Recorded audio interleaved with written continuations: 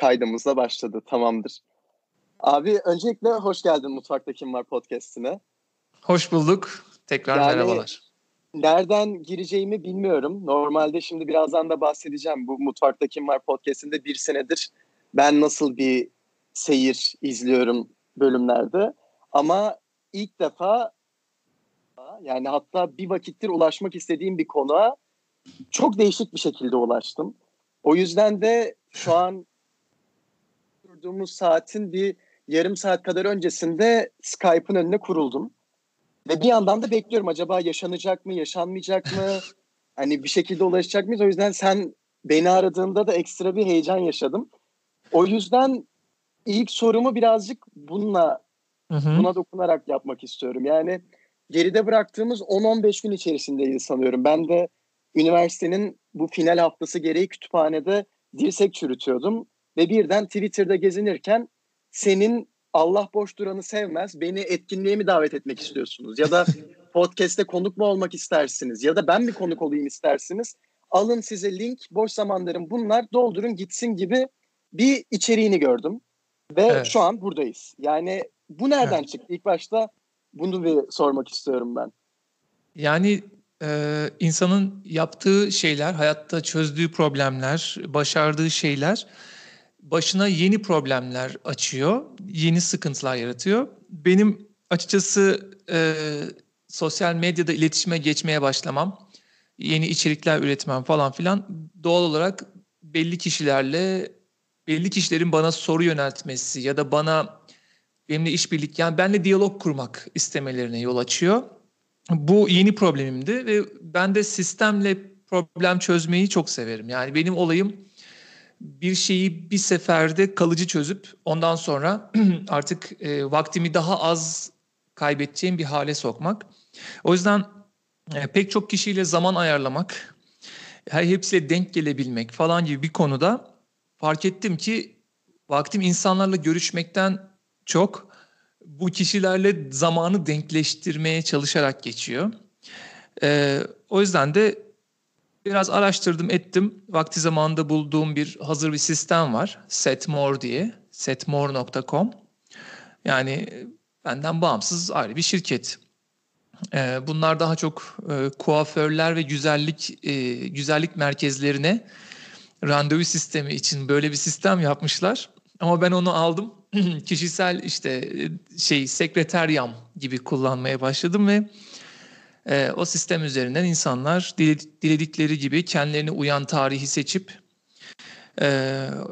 yine kendi belirledikleri konularla alakalı yapıyorlar, seçiyorlar ve böylece eforsuz bir şekilde bir araya gelebiliyoruz. Ben de sadık kalmaya çalışıyorum tabii ki bu takvime.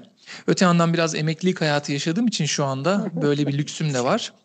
Ama fark etmez. Çok yoğun da olabilirdim.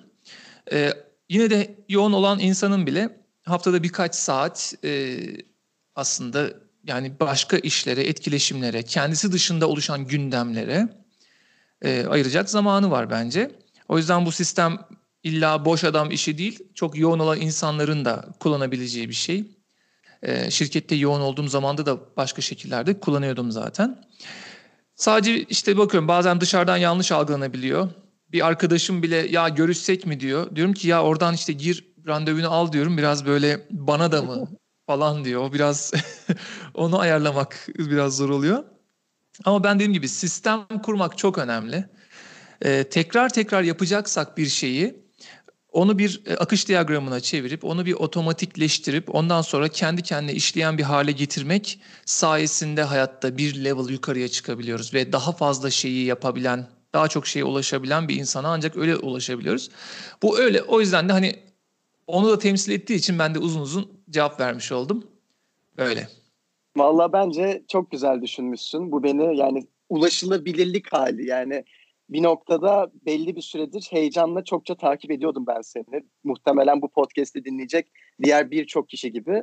Ve insanın etkilenerek, öğrenerek takip ettiği birine rahatça ulaşabilme lüksünün olduğunu bilmesi bile bence ayrı bir keyif getirmiyor değil. Mutfakta Kim Var'a tam bir girizgah yapacak olursak eğer, bu Hı hı. podcast serisinde ben birazcık daha insan hikayelerini, üretmeyi seven insan hikayelerini derlemeye çalışıyorum. Aslında mutfak ismi de oradan geliyor. Yani bir üretim havuzu, üretim lokasyonu neresidir? Mutfak buna uyuyor gibi düşünmüştüm zamanında. Ve o Hı-hı. vakitten beri akademisyenlerden girişimcilere, müzisyenlerden sanatçılara birçok farklı isme gücüm yettiğince mikrofon uzatmaya çalıştım. Ve bu Mutfakta Kim Var serisinin her bölüm başında karşımdaki kişiye şu soruyu sordum. Senin hikayen nerede başlıyor? Yani çünkü aslına baktığımızda toplumun biz bir şeyleri yaptıkça ya da yansıttığımız şeylerle birlikte bize atfettiği bir hikaye başlangıcı var. Yani belki bu senin özelinde Edelkron'un 2009 yılında hayata geçmesi ve sonrası olarak gözüküyordur. Ama ben Kadir Köymen'in hikayesinin orada başladığını düşünmüyorum mesela. Yani çünkü birçoğumuzun aslında çok daha öncelerden etkilendiği, düşündüğü, inandığı o kırılım noktalarında hikayesi başlıyor, oluyor daha çok. Öyle olunca ben de ilk olarak bu soruyu sormak isterim sana. Kadir Köymen'in hikayesi kaç yaşında, ne zaman, nasıl başladı? Yani bu konuya benim verdiğim en klasik cevap, ben çocukken 9 yaşındayken ilk defa elime bir kamera geçmişti. Video 8 bir kamera. Orada açıkçası şey oldu, yani benim için çok yeni bir kulvar açıldı. Ee, Eğlenerek öğrenmek dediğimiz şey önümde açılmış oldu. Çoğu çocuk pek çok şey oynar. Oyuncak oynar, değişik oyunlar oynar, bilgisayar oyunları oynar. Ama ben kamerayla oynayarak aslında bir zanaat geliştirdim aynı anda. Ve şimdi bazı çocuklar müzik de çalabilirler falan ama çok müzisyenliğin de mesela önünde kariyer olarak, yine her meslekte gerçi zor da, ya bazı oyunlar direkt meslek geliştiriyor insanda. Yani kamerayla uğraşmak o kadar çok şey geliştiriyor ki, e, yani hikaye oluşturmak, izleyici odaklı bir şeyler yapmak, işte kurgulamak, teknik tarafı var, ışığı anlamak, mekaniği anlamak, aparatları, kamerayı konumlamayı, kadrajı, bir sürü şeylerle böyle 9 yaşında falan haşır neşir olunca ve tek sadece onunla uğraşınca ve yıllarca böyle uğraşınca ve yavaş yavaş kimliğim olmaya başladı. Okulda beni kamerasıyla okula giden çocuk olarak tanımaya başladılar. Devamlı çantamda kameramla gider gelirdim. Yani kimliğim olmuştu. O yüzden daha sonra yaptığım pek çok şeyde hani Kadir işte nedir? Sanatçıdır ya da teknik sanatçıdır. Aynı zamanda herhangi bir sanatçı da değildir.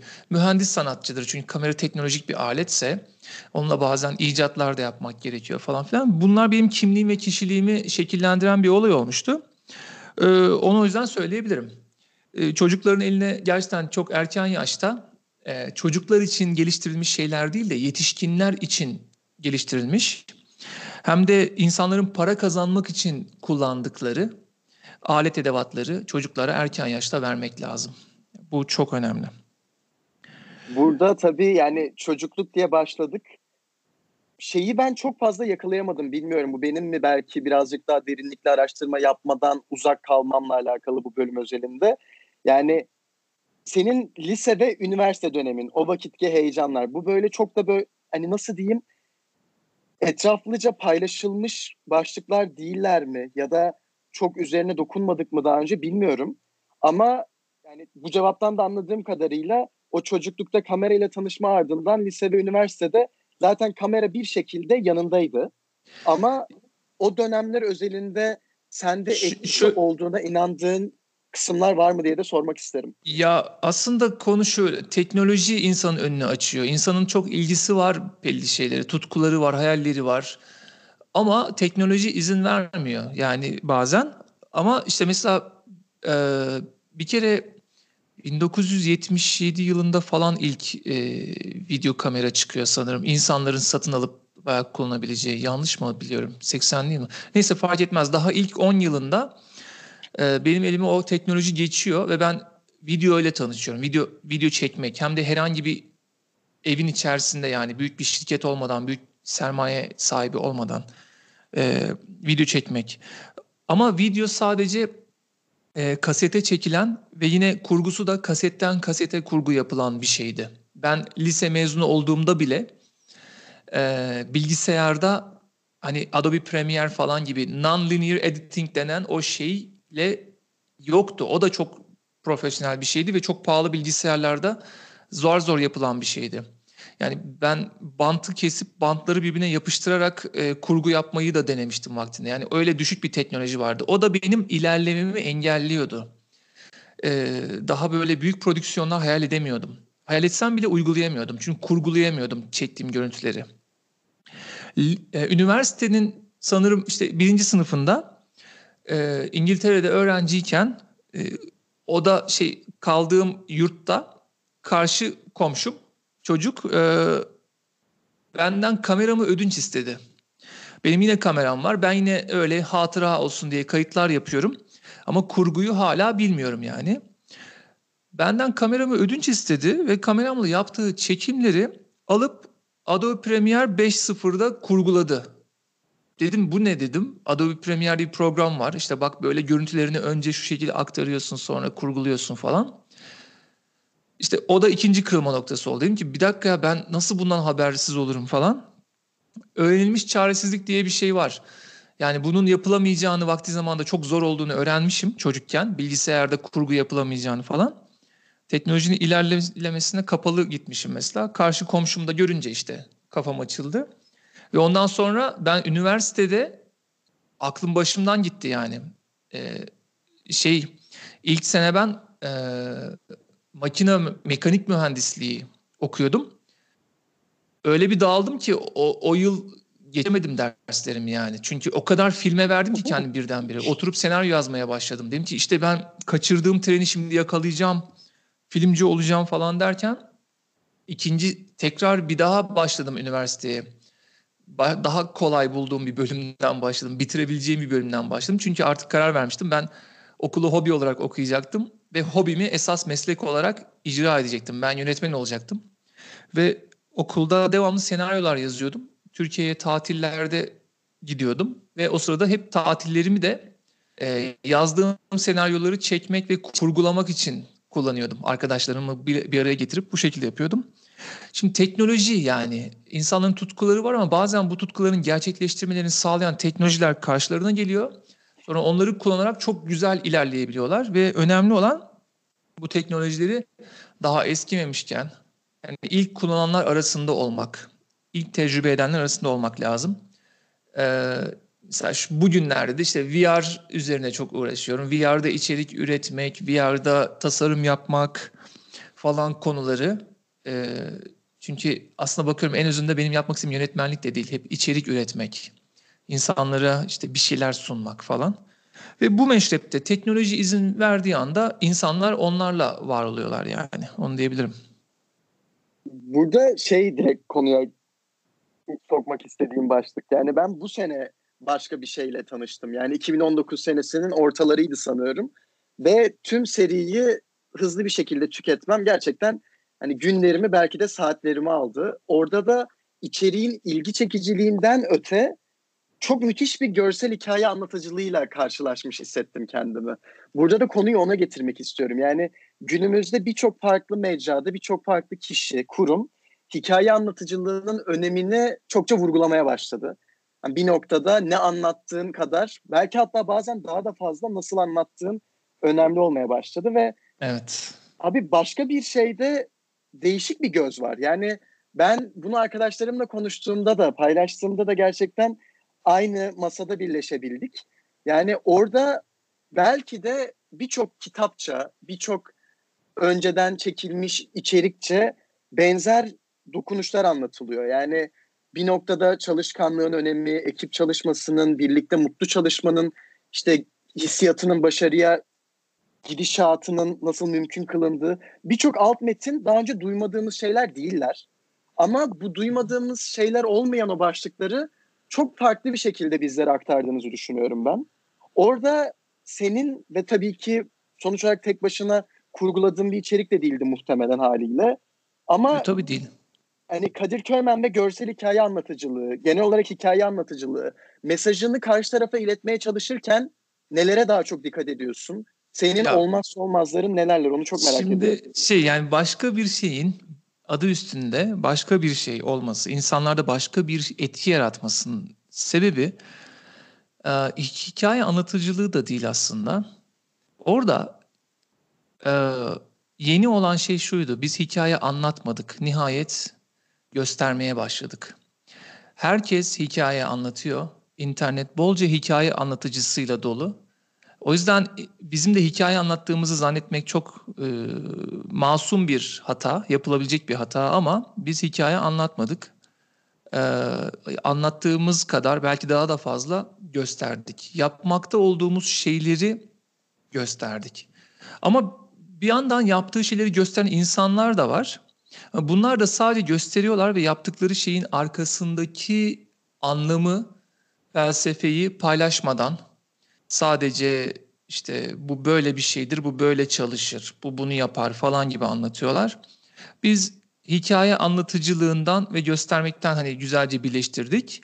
Ama esas bence oradaki katalizör X faktörü, insanları gerçekten heyecanlandıran şey birisinin bir şeyleri anlatıyor olduğundan çok bir grubun yaptıklarını gösteriyor olması idi bence. Ve dediğim gibi yani anlatma göster teması her zaman daha güçlü zaten. İnsanları daha fazla kamçılıyor, daha fazla motive ediyor. Farkımız da biraz o gibi. Onun dışında zaten kurguyu yapan arkadaşımız yani çok meziyetli. Kendisi işte mesela düğün videoları falan çekiyordu. Biz oradan tanışmıştık Burak Aksoy'la. Sıradan düğünleri bir Hollywood filmine çeviriyordu yani. Öyle fragmanlar çekiyordu ki düğünlere. İnsanlar yani viral oluyordu o zamanlarda. Oradan zaten dokunuşu muhteşem bir arkadaş olduğunu anlamıştım. Hani kendime buradan nasıl pay biçebilirim? Yani iyi insanı görünce anlayabiliyorum ben ve iyi insan görünce de bir şekilde onunla beraber çalışma yollarını bir şekilde oldurmaya çalışıyorum. Kendime o kadar pay biçebilirim ama onun dışında gerçekten Burak o tonu yaratan o oldu yani o içeriye o müziği seçen, o müziği seçince zaten o kurguya dönüştüren o oldu.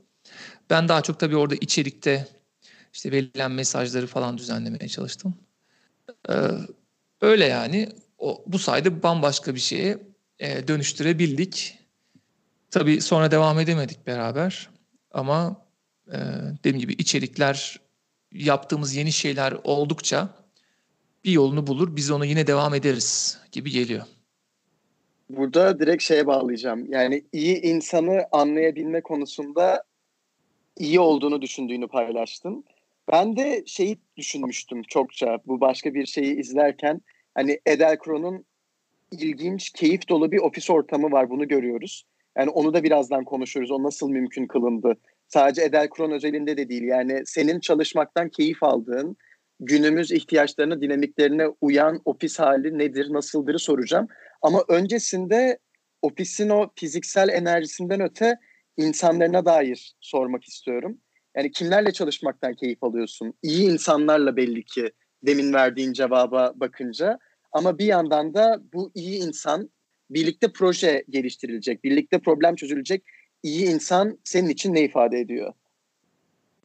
Ya bir kere yani gerçekten problem çözebilen insanlarla çalışıyor olmamız lazım.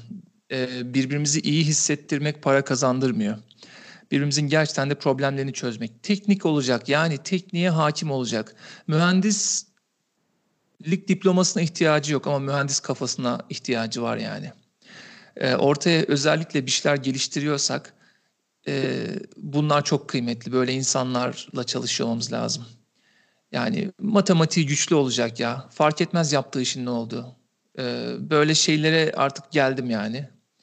Vakti zamanında bu kadar da düşünmüyordum. Vakti zamanında ben e, daha çok böyle hani işte boş zamanlarında bir şeyler yapan bir insan olsun diyerek yani boş zamanlarını ıvır zıvırla geçirmesin, tüketerek değil de boş zamanlarında bile kendisine bir takım üretim projeleri bulmuş insanlar olsun diyordum. Bu çok daha genel bir yaklaşım. Ama bu şekilde bile kişileri seçince genelde bu kişilerin de hani biraz mühendis kafasında insanlar olduklarını ya da işte zanaatkar olduklarını, yani işte çalışmayı çok sevdiklerini zaten kendiliğinden yakalamış oluyorduk. Ama yani öbür türlü şey oluyor, yani ne bileyim, biz şimdi şirkette kapitalist düzene uygun bir şey yapmaya çalışıyoruz. Yani tempo tutturmaya çalışıyoruz.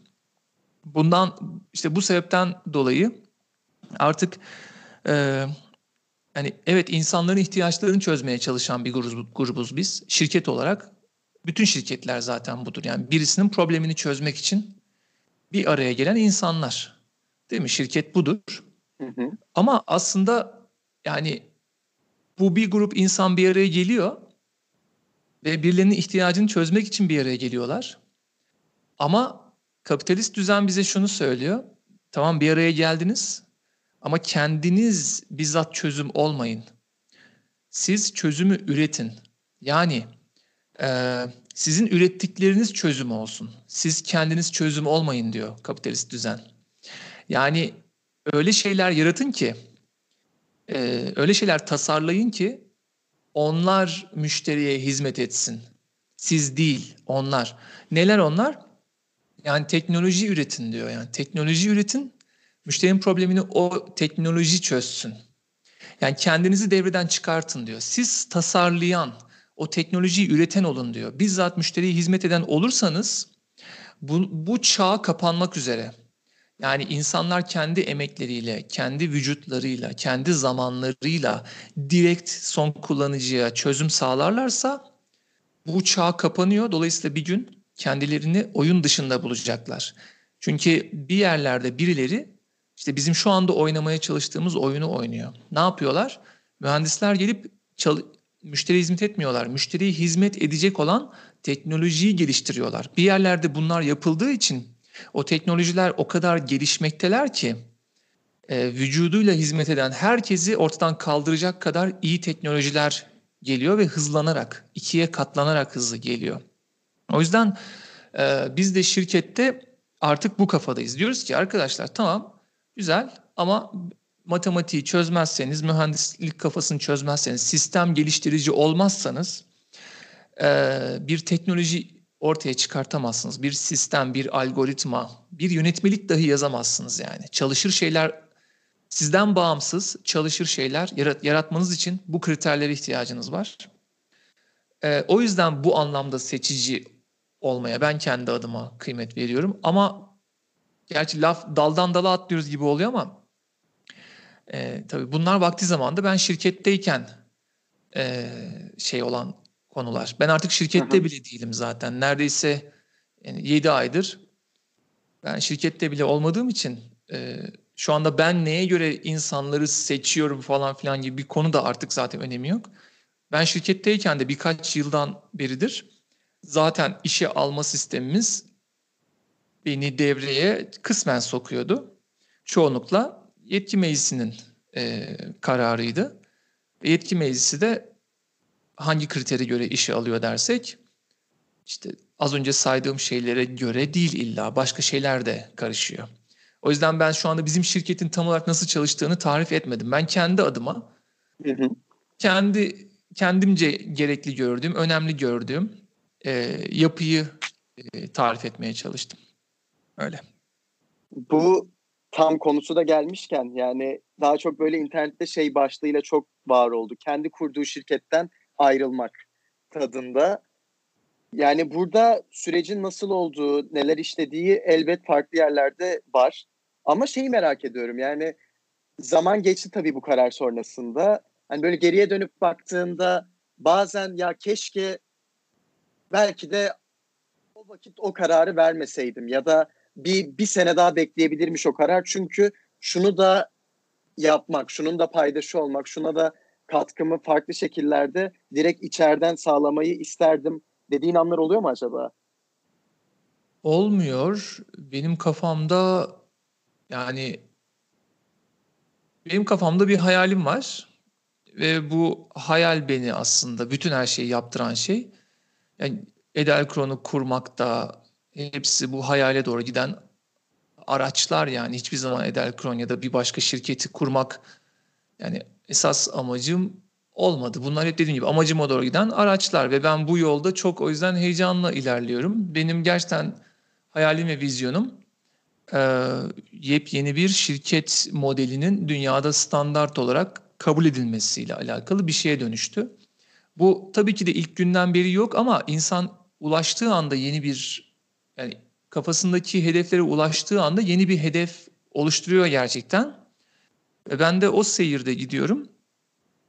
Hani bir şekilde hayatımı kazanmak ya da işte bir şirketi ayakları üstünde duran hale getirmek bir hedefken hani bunu biraz başarır gibi olduktan sonra artık hedefimi bir yani en özünde biraz şimdilik biz dahi yapamıyoruz onu ama yani çalışan olmak ya da patron olmak gibi tanımları yok etmiş. E, Biraz daha gerçek dünyayla uyumlu.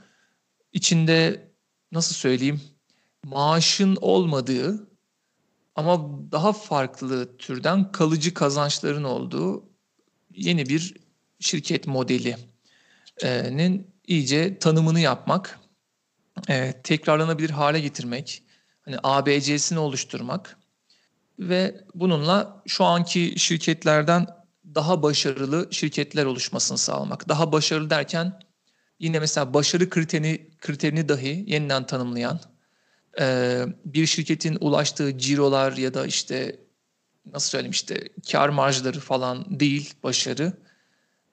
Ee, Çünkü şirket diye bir şey yok. Yani şirket dediğimiz şey tüzel bir kişilik, cansız yani. Onun vaziyetinin iyi olması, bir şirketin çok büyümesi, bir yokluğun, bir hiçliğin çok büyümesidir. Çünkü şirket dediğim gibi yoktur. Sadece bizler varız, insanlar var. Dolayısıyla insanlara faydası bakımından, insanları kurtarması bakımından bir kriter tanımlamak lazım başarıda. Yine duygusal şeylerden bahsetmiyorum. Ben şundan bahsediyorum. Ee, insanlarına, yani çalışanlarına kalıcı kurtuluşlar veren. E, Yani yine kapitalist düzen bize şunu söylüyor. Dediğim gibi insan emeği mi, makine emeği mi fark etmez. Her emek değerlidir diyor kapitalizm. Ve robotlar da çalışınca para kazanırlar diyor. Ve bir yandan da bu oyun böyle oynandığı için robotlar her gün daha akıllı ve hızlı olmaya başladılar. Dolayısıyla artık ileride bütün insanların kendi emekleriyle para kazanma şansları düşecek. Yani şu anda çok para kazanan meslekler bile asgari ücret alabilecekler. Çünkü bu işlerini yaparlarken makineler ve teknolojiler kullanacaklar ve parayı da makine ve teknolojilerin sahipleri kazanacak.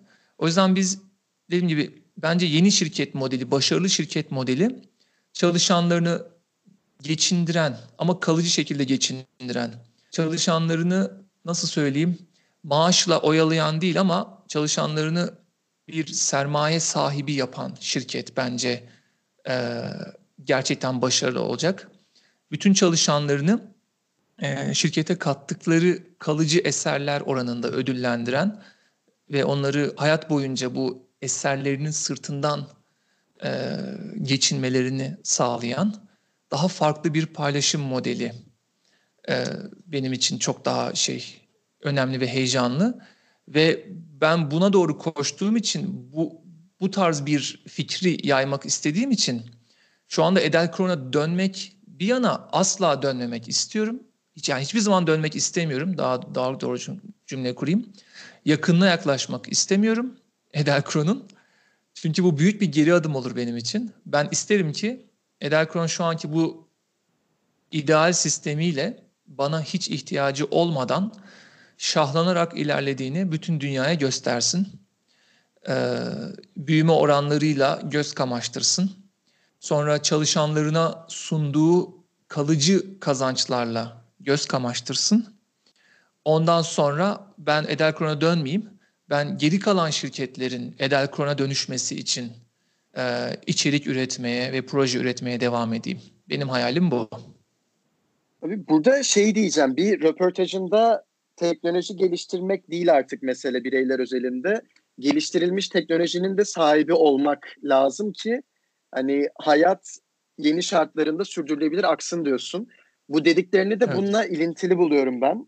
Şimdi burada şunu Evet. merak ediyorum. Yani bahsi geçen bu hayalini kurduğun sistemin artık genel geçer iş dünyası, çalışma sistemi olduğu bir düzende kişiler özelindeki getirilerini ve bu getirilerin yaratabileceği değişimi nasıl değerlendiriyorsun? Yani bu bahsettiğim durumda benim aklıma ilk gelen şey, yani böyle bir düzen olsaydı ve ben böyle bir düzenin bir çalışanı olsaydım muhtemelen beni ileride 5 sene sonra bekleyen gelecektense daha boş zamanımın da olduğu bir gelecek olurdu gibi bir artı mesela aklıma geliyor ve tabii o zaman bu boş zaman nasıl kullanılacağı, kullanılmayacağı bunlar da tartışılır ama senin için bu hayaldeki kişi özelindeki getiriler nelerdir? Yani bu hayali neden kuruyorsun aslında? Ya bir kere getiriler yani hayaller. Şimdi şöyle bir şey var. Bu hayaller insanların opsiyonlarını açık tutmak istiyorlarsa yani bu çok bu bahsettiğim yöntem en iyi yöntem bence. Opsiyonlarımızı açık tutmamızın yolu yani dediğim gibi şu anda dünyada en akıllı insanlar, en çalışkan insanlar neyle uğraşıyorlarsa bizim de onunla uğraşıyor olmamız lazım. Şu anda en iyi sonuç getiren işler neyse bizim de onunla uğraşıyor olmamız lazım. Aksi takdirde e, rekabette geri kalırız. Ve rekabette geri kalınca kazanan insanlar oyunun kurallarını belirlediği için bizim de kaderimiz onların elinde kalır yani. O yüzden ben böyle sırf ölmeyelim diye bile yani hayatta kalalım ve neslimizi sürdürebilelim, özgürlüğümüzü koruyabilelim istiyorsak zaten sermayecilik oyununu oynuyor olmamız lazım. Herkesin hem bireysel seviyede hem de toplum seviyesinde sermayemize sahip çıkmaya çalışıyor olmamız lazım. Yani toplum derken zaten ülke olarak hepimiz vatandaşız. Bu vatandaşlık zaten bizi isteyelim ya da istemeyelim bir işte ortaklığa mecbur kılıyor. Ee, Ve gerçekten de yani doğan geliyor. Doğan geliyor bu ortaklığa. Herhangi bir ön şartı yok. Seçemiyorsun, istemiyorum diyemiyorsun. Şu anda bile konuşurken bile en az 20-30 tane yeni ortağımız oldu yani. Ee, ve ve bunlar cahil kalırlarsa ya da sermaye oyunu hiç anlamıyorlarsa hatta tam tersine kendi bireysel mücadelelerinde yaşıyorlarsa ve sırf kendi paralarını kazanmaya çalışırken bu ortaklık grubunun maddi imkanlarını kötüye koşturacak şekilde bunu yapıyorlarsa işte bu hepimizin en nihayetinde sıkıntısı. Yani çünkü ben tanımıyorum o insanları diyemiyoruz yani. Türk lirasının değeri diye bir şey var mesela. Bütün toplumun, bütün Türk vatandaşlarının ortaklaşa eylemlerinden şekillenen bir değer o mesela Türk lirasının değeri. Hep beraber yaptığımız alışverişler, hep beraber ürettiklerimiz, sattıklarımız, yaptığımız ithalat, ihracat üzerinden genelde şekillenen bir şeydir Türk lirasının değeri mesela. Bütün ortakların ortak şeyidir yani eylemleridir. O yüzden ben yani böyle şey tarzında demiyorum. Yani işte insanların hayallerine ulaşması için bu sistem iyidir. İnsanların daha mutlu olmaları için bu sistem gereklidir falan demiyorum. Bunlar çok naif geliyor bana. Ben öylesine korkunç bir rekabet görüyorum, öylesine acımasız bir rekabet görüyorum ki dünyada.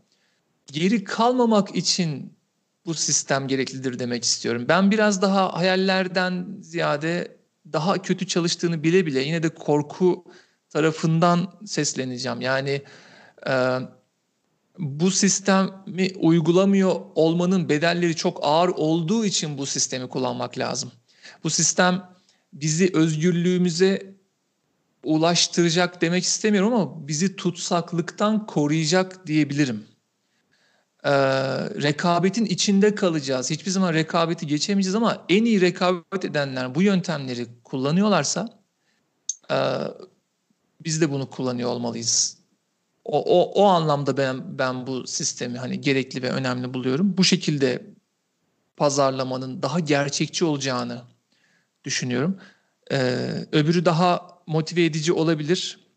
İnsanlara hayal satmak daha da çok belki motive eder ama ya ben gerçek tarafından, kendimi inandırdığım tarafından herkese bahsetmek istiyorum. Ben öyle inandım. O yüzden öyle. Burada şeyi merak ettim, yani bu bahsi geçen sistemin uygulanabilirliği, yani bir noktada ben aktardıklarından şunu da görüyorum ki uygulanmazsa belli bir noktada özgürlük elden gidebilir. Çünkü farklı bağlamlarda, yani bu ülkeler arası da aslında bir tartışma, bireyler arası da bir tartışma. Hani sadece tekil özgürlüklerden de bahsetmiyoruz bence. Ama şunu merak ediyorum, yani ürettiğinin sahibi olmak ve belki bu sahibi olduğunu dışarıya, bir ötekine, bir başkasına, uzaklara pazarlamak ve buradan o getiriyi sağlayıp bazı konularda keza Türk lirasında değeri arttırmak gibi amaçlar ve planların topyekün tüm popülasyon tarafından ilk başlarda uygulanabilirliği haliyle yok. Yani ne gibi yok? Çünkü en basitinden bir üretim yolculuğuna baktığımızda da işte deminden beri mesela şeyi aktarıyoruz. Hani mühendisler şunları yapmalı, üretmeli. Beyaz yaka bir kitle var, bir mavi yaka kitle var. Daha iş arayan, işsiz olan bir kitle var, yaşlı kitle var, genç kitle var. Burada abi ben şunu merak ediyorum. Yani bu geri kalmamak üzere değişime ihtiyaç duyduğumuz planda, hayalde ya da bu toplu düzen değişiminin domino etkisi aşağıdan yukarı ya da yukarıdan aşağı. Tabii burada aşağı yukarı hani üretebilenden üretemeyene mi gidecek? Yoksa üretebilen bir kesim üretmeyi bu hayal ekseninde sağlamaya başladıktan sonra üretme fırsatı olmayanı sırtına mı alacak? Yoksa işte o zaman farklı bir eğitim öğrenim modeli mi gelecek? Yani tüm topluma dokunacak kısmının nasıl olacağını inanıyorsun? Ben sen anlattıktan sonra bunu bir düşünmeye başladım. Yani bu sistem mesela hiç üretemeyen insanları üretebilir hale getirecek diyemem. İnsanlar kendileri neyse o olmaya devam edecekler. Ama şunu biliyorum, klasik sistemler, klasik şirket yapıları insanların potansiyellerini çöpe atıyor. İnsanları anlam bulmakta, yaptıkları şeyin, yani şimdi yaptığın şey eğer yanına kar kalmayacaksa, hatta çok klasik laflardan bir tanesi de işte hani biz çalıştık patron zengin oldu diye bir şey var yani. Bu önce şaka gibi olur ama ondan sonra şaka olmaktan çıkar, insanın içine oturur ve bir süre sonra da çok değer üreten bu insanlar şirketlerinden ayrılmak isterler. Bu haksızlığı hissederek ya da ayrılmıyorlarsa kendilerini kısmaya başlarlar. Ve daha kısa sürede şirketlerine katabilecekleri bir şeyler olmasına rağmen onu daha uzun sürede yapmaya başlarlar. Bunlar hepsi ülkece potansiyelimizi çöpe atmak yani.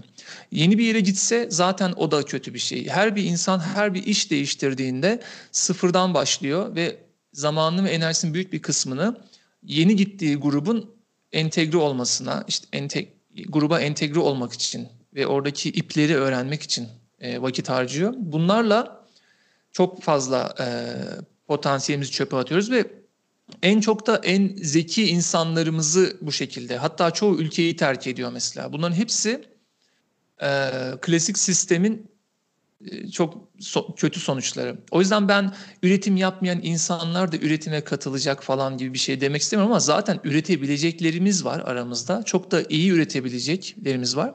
Onların en azından tam kapasiteyle, tam potansiyelleriyle isteyerek ve severek çalışmalarını sağlayacağı için o anlamda çok faydalı buluyorum. İçinde de çok temiz bir hesap var. Yani herkesin kendi ürettiğini kendisi sahip olsun gibi çok temiz bir adaletli bir şey var. Şu anda hepimize satılmaya çalışılan şey parayı veren her şeyin sahibi olur gibi bir şey var. Ve bu fazla suistimal ediliyor.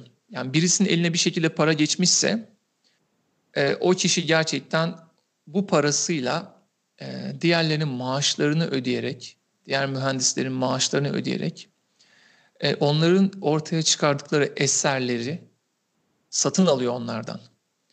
Ve bu esas eserleri üreten bilimin sahibi, tekniğin sahibi bu geliştiriciler, tasarımcılar ve mühendisler bu ürettikleri eserle gurur duyuyorlar. Bunu ben yaptım diyorlar ama sadece maaşları karşılığında o eserleri satmış oluyorlar ve buradaki problemi görmüyorlar.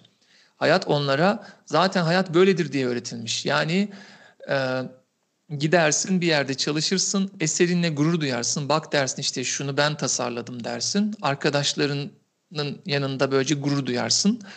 Ve bunun karşılığında vakti zamanında bir maaş almışsındır. O kadardır. Ondan sonra o eser o şirkete aittir. Ve o eserden para kazanılmaya devam eder. Ama sen onda bir hak iddia edemezsin. Bu normaldir diye öğretilmiş. Ama bu işte e, normal nedir ki yani? Normal diye bir şey yok. Bunların hepsi bizim uydurduğumuz konseptler. Neyin doğru olduğu, neyin yanlış olduğu ile alakalı. Yani bizlerin kültürüyle, inanışlarıyla alakası var. Ve bakıyorum hepimizi motive etmiyor. Çok az kişiyi, paraya sahip insanları motive ederken e, fikre sahip insanların o kadar motive olmadıkları bir döngü bu yani. Esas aklımızı ziyan eden, aklımızı çöpe atan, çalışkanlığımızı çöpe atan, onun yerine fırsatçılığımızı körükleyen bir metodla çalışıyoruz. İnsanlar paraya ulaşarak daha sonraki bütün level'ları yine parasını doğru kullanarak yapmaya çalışıyor. Halbuki bizim şu anda şirkette uyguladığımız sistem paraya o kadar kıymet vermiyor. Akla, fikre, bilime, müşterinin ihtiyacını algılamaya ve onu bizzat çözmeye çok daha fazla kıymet veriyor. Ve gerçekten de aslında mühendisleri ateşlemek yatırımcı ihtiyacını yok eden bir şey. Yatırımcıya da gerek kalmıyor. Eğer bir grupta mühendisleri ateşleyebildiysek onlar zaten bütün akıllarını, fikirlerini isteyerek ve severek bir projeye katabileceklerse o proje zaten dünyanın en büyük yatırımını almış proje kadar güçlü ilerliyor. Çünkü gerçekten aslında para eden şey parayla satın alınamayacak şeyler. Yani gerçekten know-how, geliştirme, azim, çalışkanlık, bilgi, teknik, metodoloji bu tarz şeyler insanların içinden istekle çıkarttıklarında çalışıyor. Ve bunu sağlıyor. Bu cevhere inmeye çalışıyor bizim sistem yani. Artık para sahiplerini de diyor ki tamam güzel paranız var ama şu anda bizim zaten bir şirketi 100'e katlayan şey, 1000'e katlayan şey dışarıdan aldığı bir para değil. Bulduğu bir fikirdir yani. Ve azim ve gayrettir ve doğru implementasyondur. Nasıl söyleyeyim? Çalışmayan şeyi bir şekilde ısrarla çalışıp çalıştırmak yani. Budur para eden şey. Ve bu da kimlerin elindedir? Bu metoda, tekniğe sahip insanların elindedir. O yüzden biz artık onlarla ortaklık kuruyoruz. Dışarıdan parası olanların ortak olmadığı, mühendislerin, tasarımcıların, geliştiricilerin artık bu sisteme ortak olmasını istiyoruz. Bu da aynı şekilde ama kurarlarsa, başarırlarsa, şirketi büyütürlerse yaptıkları eserlerle bu eserleri onlara tasdikleyeceğiz ve artık bu eserlerin yani tescilleyeceğiz diyeyim daha doğrusu. Tescilleyeceğiz ve artık bu arkadaşlarımız bu eserlerden şirket var olduğu sürece hep gelir elde edecekler. Yani bu dediğim gibi yani uygulanabilir, uygulanamaz falan filan her şey uygulanabilir çünkü yani uygulanamaz bir şey yok. Yer çekimine karşı bir şey yapmıyoruz ki sadece aklımızla alakalı bir konu bu. Birisi ben anladım dediği anda bu artık uygulanabilir bir şeydir. Ve dediğim gibi daha da güzeli biz uyguluyoruz zaten. Yani ve şirket %20 büyüdü mesela bu yıl. Ben 7 ayında yoktum. Olmadığım halde ürün geliştirme devam etti. Çok yakında bir lansman yapılacak. Gerçi bu gizli bir bilgi belki bundan dolayı şey olur ama şirket belki bana ceza keser ama ben yani burada... En kötü çıkartırız şeyi ya. Öyle yapalım. Yani lansman yapılacak. Yeni tasarımlar devam ediyor. Şirketin devamlı içindeki sistem geliştirmeler devam ediyor. Şu anda mesela bizim şirketimizde sanıyorum 40'tan fazla insan var. Çoktan şirkete yaptığı kalıcı katkıları tescillenmiş olan. Dolayısıyla şirket var olduğu sürece artık çalışmasalar dahi şirketten devamlı o ürettikleri eserlerin değeri nezdinde şirketten kira alıyor bu kişiler yani. kira toplamaya başladılar ve her yıl daha da arttırarak bunu yapmaya çalışıyorlar. Yani bizim şirket şuna dönüştü. Yani ya böyle rutin bir şey yapmak değil önemli olan. Eser bırakmak. Eser bırakmak. Yani ben gittikten sonra bile arkamda çalışan, üreten, insanların problemini çözen bir takım sistemler bırakmak esas benim hayatımı kurtaracak şey. Herkes bunun yavaş yavaş hızlanarak farkında. O yüzden davranışlar buna göre değişmeye başladı. Her gün bir şeyi toplayıp çıkartıyor olmak, her gün bir şeyi alıp oradan oraya koymak değerli değil. Yani tamam bunun da parası var. Bu da maaş kazanmamızı sağlıyor. Ama e, ben bunu buradan buraya alıp koyan e, ve bunu otomatik yapan ya da bu prosesi tamamen gereksizleştiren bir şey bulursam işte o zaman e, şey yapacağım yani başaracağım. Çünkü mesela bir arkadaşımız bizim fabrikada bir ham madde deposu var mesela. Alüminyumlar orada duruyor. Orada bayağı bir alüminyum var bizde mesela. Çünkü üretime girmesi gerekince alüminyumun hemen oradan çekebilmemiz lazım. Ama mesela bir arkadaşımız o depoyu eritti. Artık fabrikanın içinde öyle bir alüminyum deposu yok mesela. Bütün gereken alüminyum ham maddesi tam üretim başlayacağı anda dışarıdan tedarikçisinden geliyor. Böylece biz içeride bir depo tutmadığımız için o deponun parası kadar bir para mesela şey oldu. E, likidite oldu yani şey oldu artık bir yere para bağlamamış olduk. Ve bu bir optimizasyondur. Bu kar marjını arttıran bir şeydir. Ve elimize para geçmesini sağladı. O parayla da başka şeylerin yatırımını yapabildik. Şirketin büyümesini sağladı bu arkadaşımız mesela. Bu yaptığı bu iyileştirme, kurduğu yeni sistem, kurulmasına yardımcı olduğu bu yeni sistem sayesinde ödüllendirildi. Yani böyle şeyleri artık herkes düşünüyor böyle olunca. Bakıyor arkadaşı böyle bir şeyden dolayı ödüllendirilmiş. O diyor ki ben yeni ne bulabilirim, yeni ne geliştirebilirim. Ve dediğim gibi sermaye, yani şirketler şudur aslında. Şunu da söyleyip kapatayım. Çok uzattım farkındayım ama. Şirketler şudur. Yani Elon Musk da bir podcast'te konuk olunca söylemişti. Çok da benim de kafamı iyi netleştiren bir tanımı var. Şirketler diyor insanlarla makinelerin beraber hizmet etmeye çalışması. Yani insanlar ve makineler grubudur diyor bir şirket. Ve evet biz o kısmını unutuyoruz. Şirketleri bir grup insan zannediyoruz. Hayır, bir grup insan artı makineler, teknolojilerdir. Yani hepsi beraber bir şekilde bir araya gelip ürün ve hizmet oluştururlar. Ve biraz bunun böyle time lapse'ini çekecek olursak hızlandırılmış bir şekilde geçmişten günümüze doğru, geleceğe doğru bir projeksiyon yapacak olursak şunu görürüz. Şirketler gitgide içinde daha az insan barındıran ve daha oransal olarak daha çok teknoloji, makine barındıran şeylere dönüşmeye başladılar. Yani evet hala insanlara hizmet ediyor ama artık hizmet eden grup içinde daha az insan, daha çok teknoloji olmaya başladı. Ve bunun daha da timelapse'ini çektiğimizde gelecekteki şirketlerde içinde insan olmayabilir. İçinde insan olmadan insanların ihtiyaçlarını çözmeye çalışan şirketlere doğru gider bu iş. Ve bu çok şey geliyor. O zaman kimse çalışmayacaksa bütün bunları işte kim tüketecek diyor. Biz tüketeceğiz. Makineler üretecek, biz tüketeceğiz. Ama biz çalışamadıktan sonra bunları nasıl satın alacağız diye bir soru geliyor. İşte ben de diyorum ki biz çalışamadıktan sonra para kazanamayacağız. Evet ama bizim adımıza insanlara hizmet eden teknolojiler olursa biz yine para kazanacağız. Yani eğer bu sermayeciliği anlarsak, anlayabilenler ve bunu anladıktan sonra sermayeye tutunabilen insanlar tüketmeye devam edecekler ama üretmek zorunda kalmayacaklar. Ne istiyorlarsa yine alabilecekler ama karşılığında geri kalan insanlara bir şey vermeyecekler. Sahip oldukları teknolojiler geri bir şeyler veriyor olacak.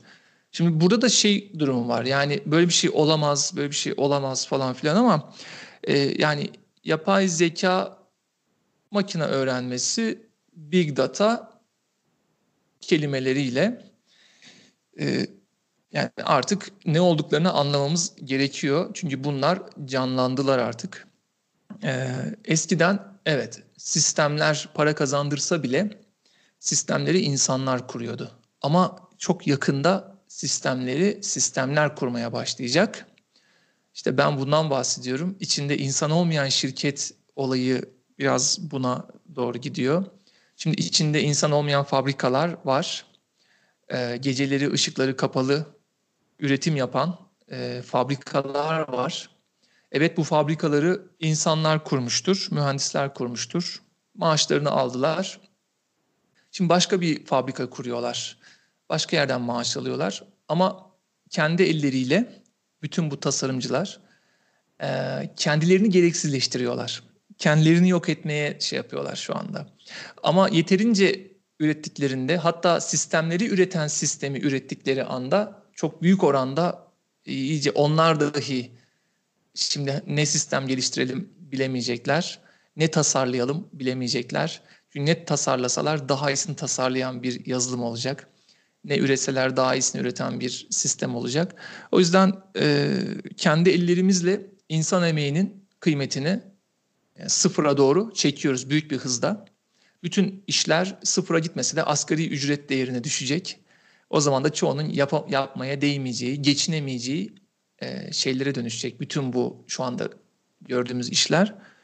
O yüzden dediğim gibi yani sermayeye tutunmak, bizi işsiz bırakacak teknoloji her neyse, nereden gelecekse, hangi yönden gelecekse onu iyi anlamak ve artık insanlara kendimiz hizmet etmek değil de bizim yerimize hizmet edecek olan bu teknolojileri sahibi olarak, bunları satın alarak ya da kendimiz geliştirip sonra bunları satmayıp elimizde tutmayı bilerek bu yeni dünya düzenine uyarlamamız lazım kendimizi. Uyarlayamayanlar, emeği para etmeyen, sermayesi olmadığı için de geri kalan topluma bir değer öneremeyenler, sunamayanlar Useless People adındaki gruba dahil olacaklar. Hiçbir işe yaramayan insanlar topluluğu. Bu da oluşmakta olan bir grup.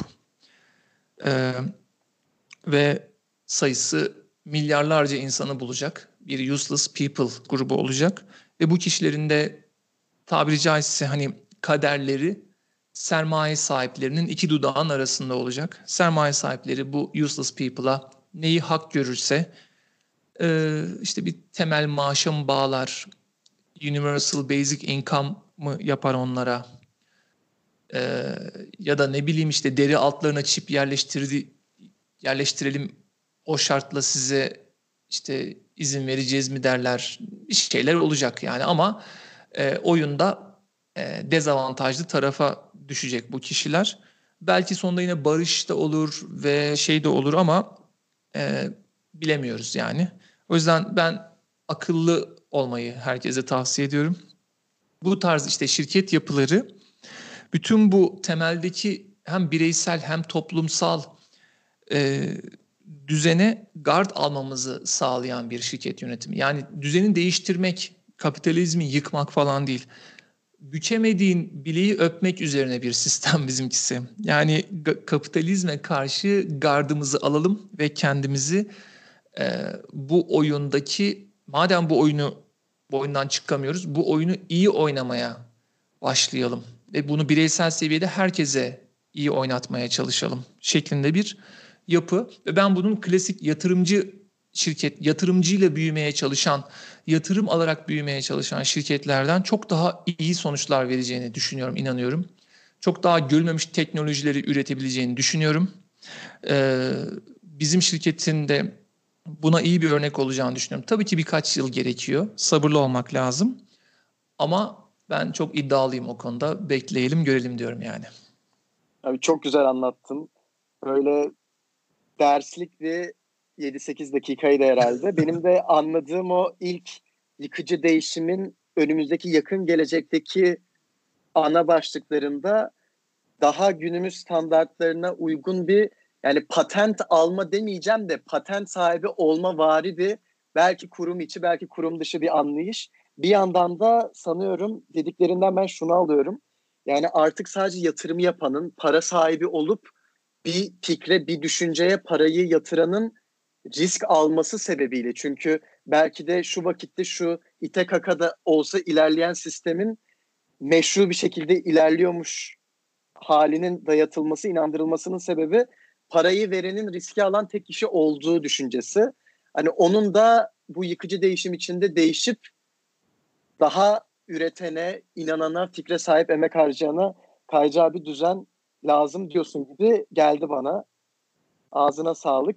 Yavaştan sonlara doğru da geliyoruz herhalde. Ben de bu daha üretim, heyecan, yapıcı, değişim odağındaki konuşmanın ötesinde biraz daha farklı bir başlıktan sana son sorularımdan birini sormak istiyorum. Yani seni Tabii. takip eden birçok insan farkında.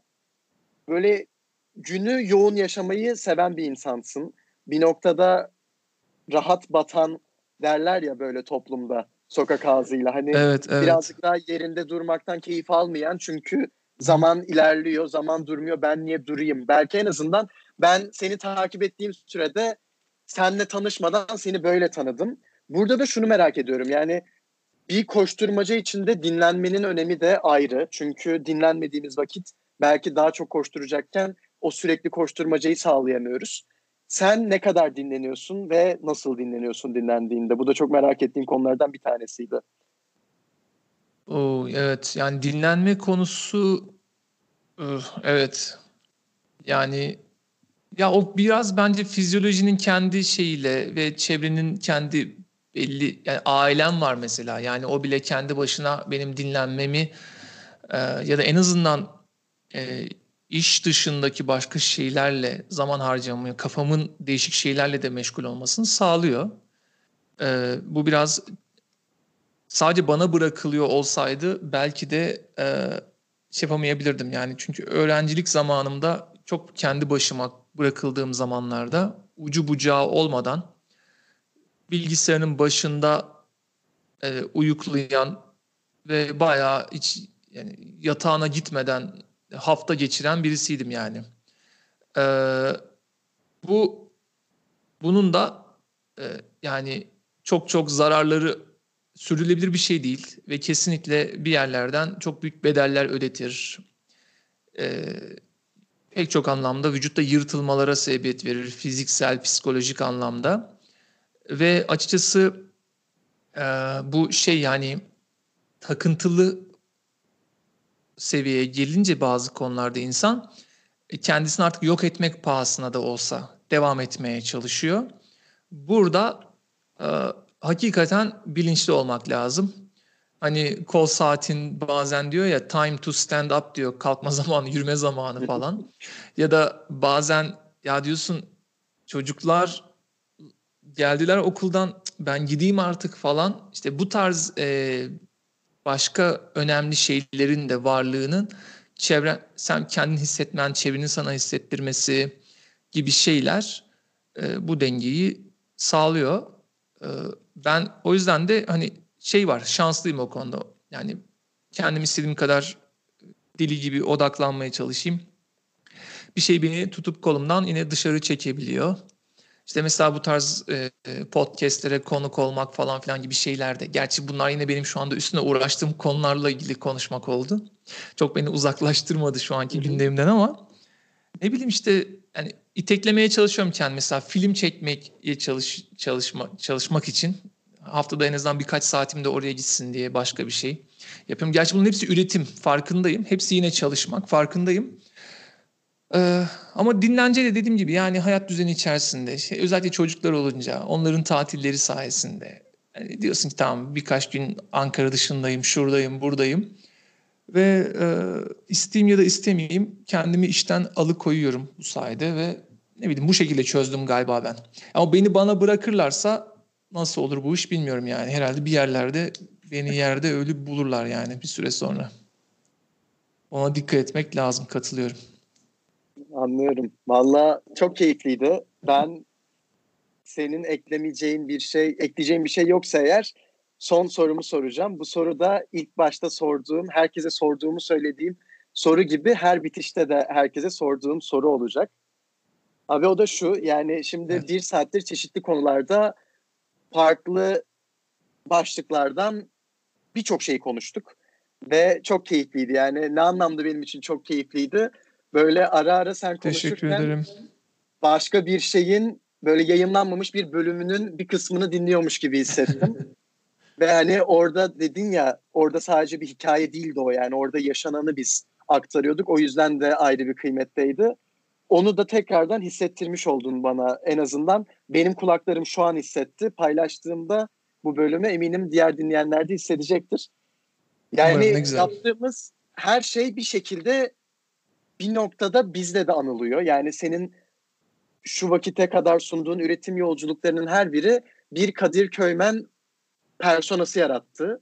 Ve ben şunu merak ediyorum. Şimdi seni hiç tanımayan biri, ne yapmışsın daha önceden, ne etmişsin, nelere heyecan duyuyorsun, nelere heyecanlanmış, heyecanlandırmışsın bilmeyen biri bu bölümü dinlese ve sonrasında akşamında bir arkadaşına, ahbabına anlatsa, dese ki bugün Kadir diye birini bir podcast'te dinledim. Sonrasında arkadaşı da ona sorsa, dese ki tamam, hani nasıl biriydi bu Kadir?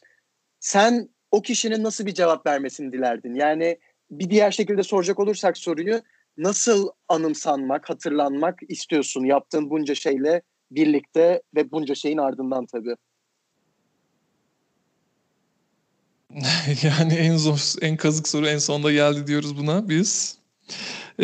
Ya ben gerçekten de bazen diyenler oluyor. İhracatçı herhalde. İhracatı bilincini yaymaya çalışıyor bu arkadaş. Mesela bazen girişimciliği anlatmaya çalışıyor. Vakti zamanında da kurgu nasıl yapılır, senaryo nasıl yazılır onu anlatmaya çalışıyordum. Ee, Fakat yani bildiklerini çevresiyle paylaşmaktan keyif alan birisi gibi bir tanım oluştu belki de, ama o da değil aslında. Benim insanlara yardımcı olmak değildi, daha çok kendi şunu fark etmiş birisiyim yani en özünde. Ee, Toplum çok güçlü ve aslında ben onun avucundaki çaresiz bir noktayım sadece. Ve bu toplum bu kadar güçlü olup bir yandan da bilinçsiz olursa, bilinçsiz bir toplumun avucunda olmak kadar korkunç bir şey yoktur yani. Ve hepimiz bu tehlikedeyiz. Hepimiz bu koca toplumun içindeki bir çaresiz noktayız ve bizi istediği gibi sağa sola savurur ve aslında kaderimiz bu toplumun elinde. Öylesine güçlü silahları, öylesine güçlü bizim üstümüzdeki yaptırım gücü var ki bu toplumun. O yüzden şunu fark ettim.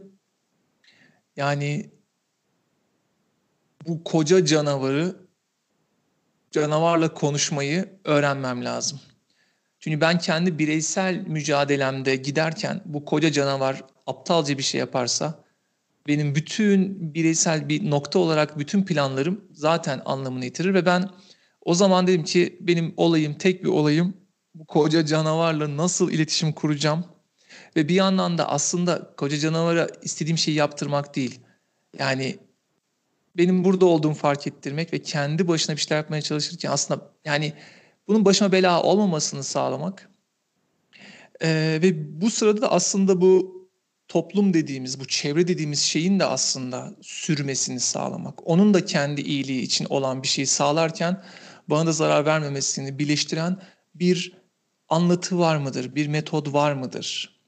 Ee, Gibi bir şeyin arayışı bana en mantıklısı geldi. Opsiyonları açmaksa, insanların hayatında kendi önlerinde opsiyonları açmaksa, gerçekten toplum seviyesinde bir anlatı, kendilerini ve toplumu sağlıklı tutan bir anlatı bulmaları ve vakitlerinin hatırı sayılır bir kısmında da bu anlatının sinyallerini yaymaları gerekiyor. Aksi takdirde gerçekten e, yani toplumu rehabilite etmeye çalışmadan, topluma doğru sinyaller vermeden, ilham vermeye çalışmadan, insanlar topluma bir şey yapamayacağını kabul ederek, toplumu değiştiremeyeceğine inanmış olarak ya da değiştirmesine gerek yokmuş gibi inanarak sadece kendi hayatlarıyla uğraşırlarsa o kadar büyük bir maceraya, o kadar büyük bir tehlikeye atıyorlar ki kendilerini. Bu bir yandan kendilerini fazla büyük görmelerinden de olabilir. Kendilerini fazla yeterli zannetmelerinden de olabilir. Her şeyin kendi ellerinde olduğuna inanmalarından da olabilir ama hiç öyle değil. Her şey toplumun elinde ve o ne kadarsa biz o kadarız. O yüzden ben bireysel zenginleşme değil, toplumsal zenginleşmenin yine bireyselden daha fazla zenginleşmeye sebebiyet vereceğini, ben kendimi istediğim kadar uğraşayım, kendimi güvenceye almak için uğraşayım. Anca bir tane ev alırım. Etrafını çitle kapatırım. Önüne de bir tane güvenlik görevlisi koyarım. Ve bütün servetimi buna harcasam kendimi yine güvenceye alamam. Ama toplumun refahını arttırmak benim çok daha yüksek, farklı bir seviyede, dünyanın neresinde olursam olayım güvencede olmamı sağlayacaktır. Yani bu seviyede toplumun bakım ve onarımını yaparak kendimi ancak ve ancak o şekilde sağlama alabileceğimi görmüş birisiyim. O yüzden de bütün anlatılarını, bütün tavsiyelerini böyle yapan birisiyim. Ve herkese de artık kendinizi düşünmeyi bırakın. Toplumu çözersek kendimiz ancak öyle hallolacağız gibi bir farkındalığı aşılamaya çalışan birisiyim. Bu ne yazık ki yani çok öyle bir soru ki ancak bu kadar kısa cevaplayabileceğim bir soru yani. Yok, çok teşekkür ederim. Gerek bu cevap gerek tüm süreç boyuncaki sorulara cevaplar için. Vallahi bende sorular bu kadar. Evet, çok Ben güzel, çok keyif aldım. keyifliydi Orçun. Ben de çok keyif aldım sorulardan. Çok da memnun oldum. Ben de Böyle aynı şekilde abi. takip ediyor olmandan ve dediğim gibi yani soruların da çok güzel hani yakinen takip ettiğini ve düşündüğünü gösteriyor. Ben de çok memnun oldum, minnettarım, teşekkür ederim. Bir bölümün daha sonuna geldik o zaman. Ağzına sağlık. Hem seninle konuşmayı, paylaşmayı, dinlemeyi ve belki de dinlediğini aktarabilmeyi hevesle bekleyen onca kişi için bu raddede ulaşılabilir olmaya bir örnek teşkil ettiğinden ötürü. Çünkü bu tarz dokunuşların da gerçekten domino etkisi yarattığına inanıyorum ben. Keşke herkes sen kadar bu koşturmaca içerisinde bizler tarafından rahatça ulaşılabilse.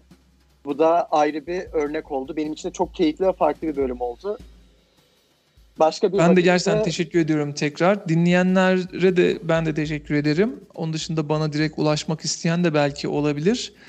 Onları da mesela Instagram'dan bana DM atabilirsiniz diye söyleyeyim. Kullanıcı ismim KKYMN. Onu da son anda söylemiş olayım.